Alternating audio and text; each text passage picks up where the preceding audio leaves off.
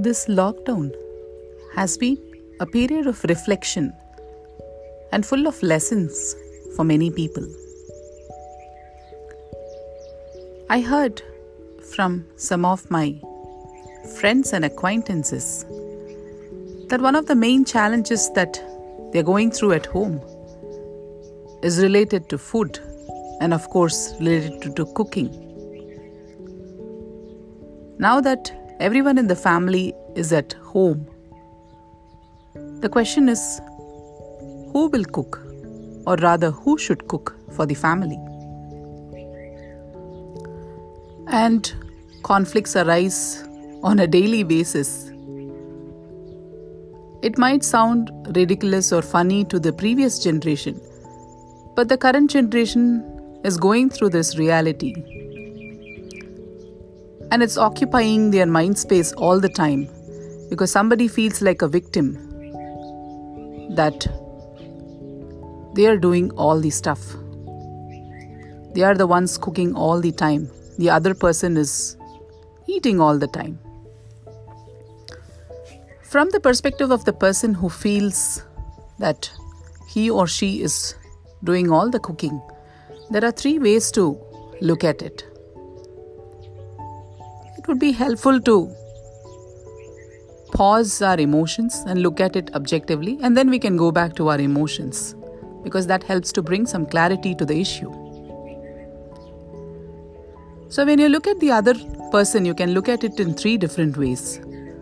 One thing, he or she is deliberately resisting to cook, or he or she is not conversant or not comfortable with the idea of cooking because they have never done it before.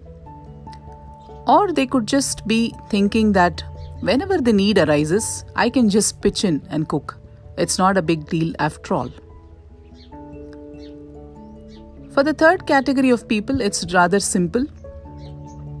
Whenever you are not available, probably you could just take a small break, tell them that you won't be available for cooking for the next few days and request them to pitch in, and they would actually just come out with flying colors because they are anyway in that mode. They were just waiting for you to take a break. For the second category of people who are not comfortable with the idea of cooking, you need to actually explore and find out if they are comfortable or they have knowledge of cooking. You cannot just assume that they would start cooking anyway. So for those kind of people, probably you need to break down cooking into simple set of steps and handhold them into the process.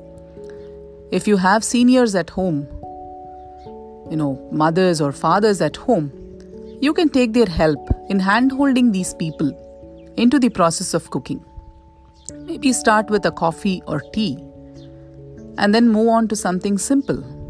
If you're a rice eater, it could be just rice and dal, or it could be roti and dal, or just dal.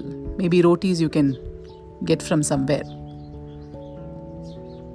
For the people who deliberately resist, they are the ones you will need to probably talk it out. Discussion can go a long way in solving many issues.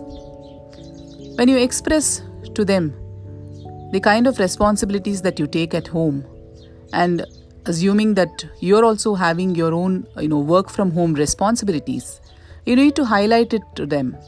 Many often we assume that the other person already knows about it and deliberately doing it, but sometimes it may not be so. Sometimes this discussion can really help. A heart-to-heart talk, talking about the complexities that you two are handling and why the help of the other person matters a lot, can definitely change things. And if we expect the solution to come overnight, it's going to be difficult because many things are ingrained in the nature of a lot of people.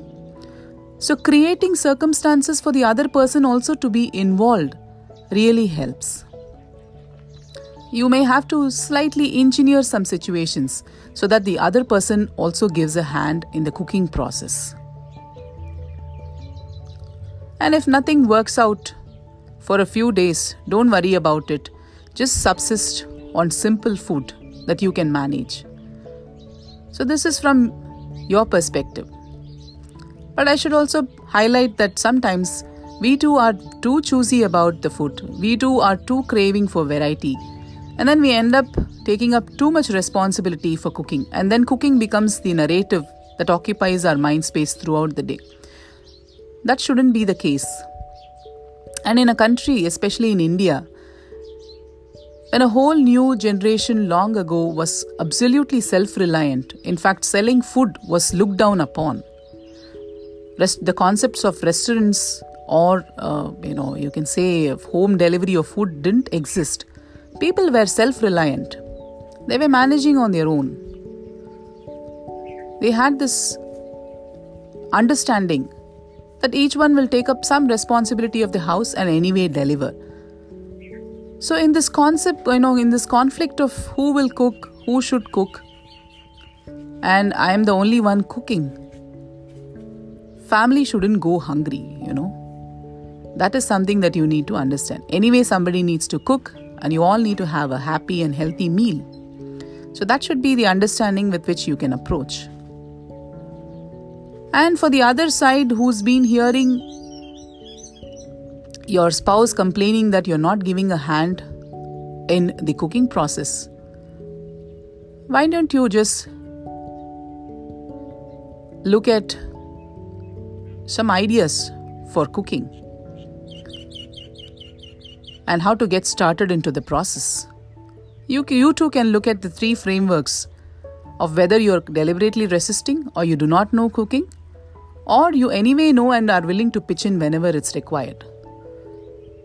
That would be a nice way to reflect upon so that you understand where you are and then change your behavior accordingly. Now, if I were to remove the word cooking from this entire discussion that we are having, wouldn't it apply for any process, be it at home or at work? There could be people in any of these levels, and they will need some kind of a hand-holding, some kind of a heart-to-heart discussion, some kind of an encouragement to be involved in whatever you take up or whatever you see as important. So let's focus on that. Let's set aside our emotions a little bit. Let's see how to get the other people involved into the process.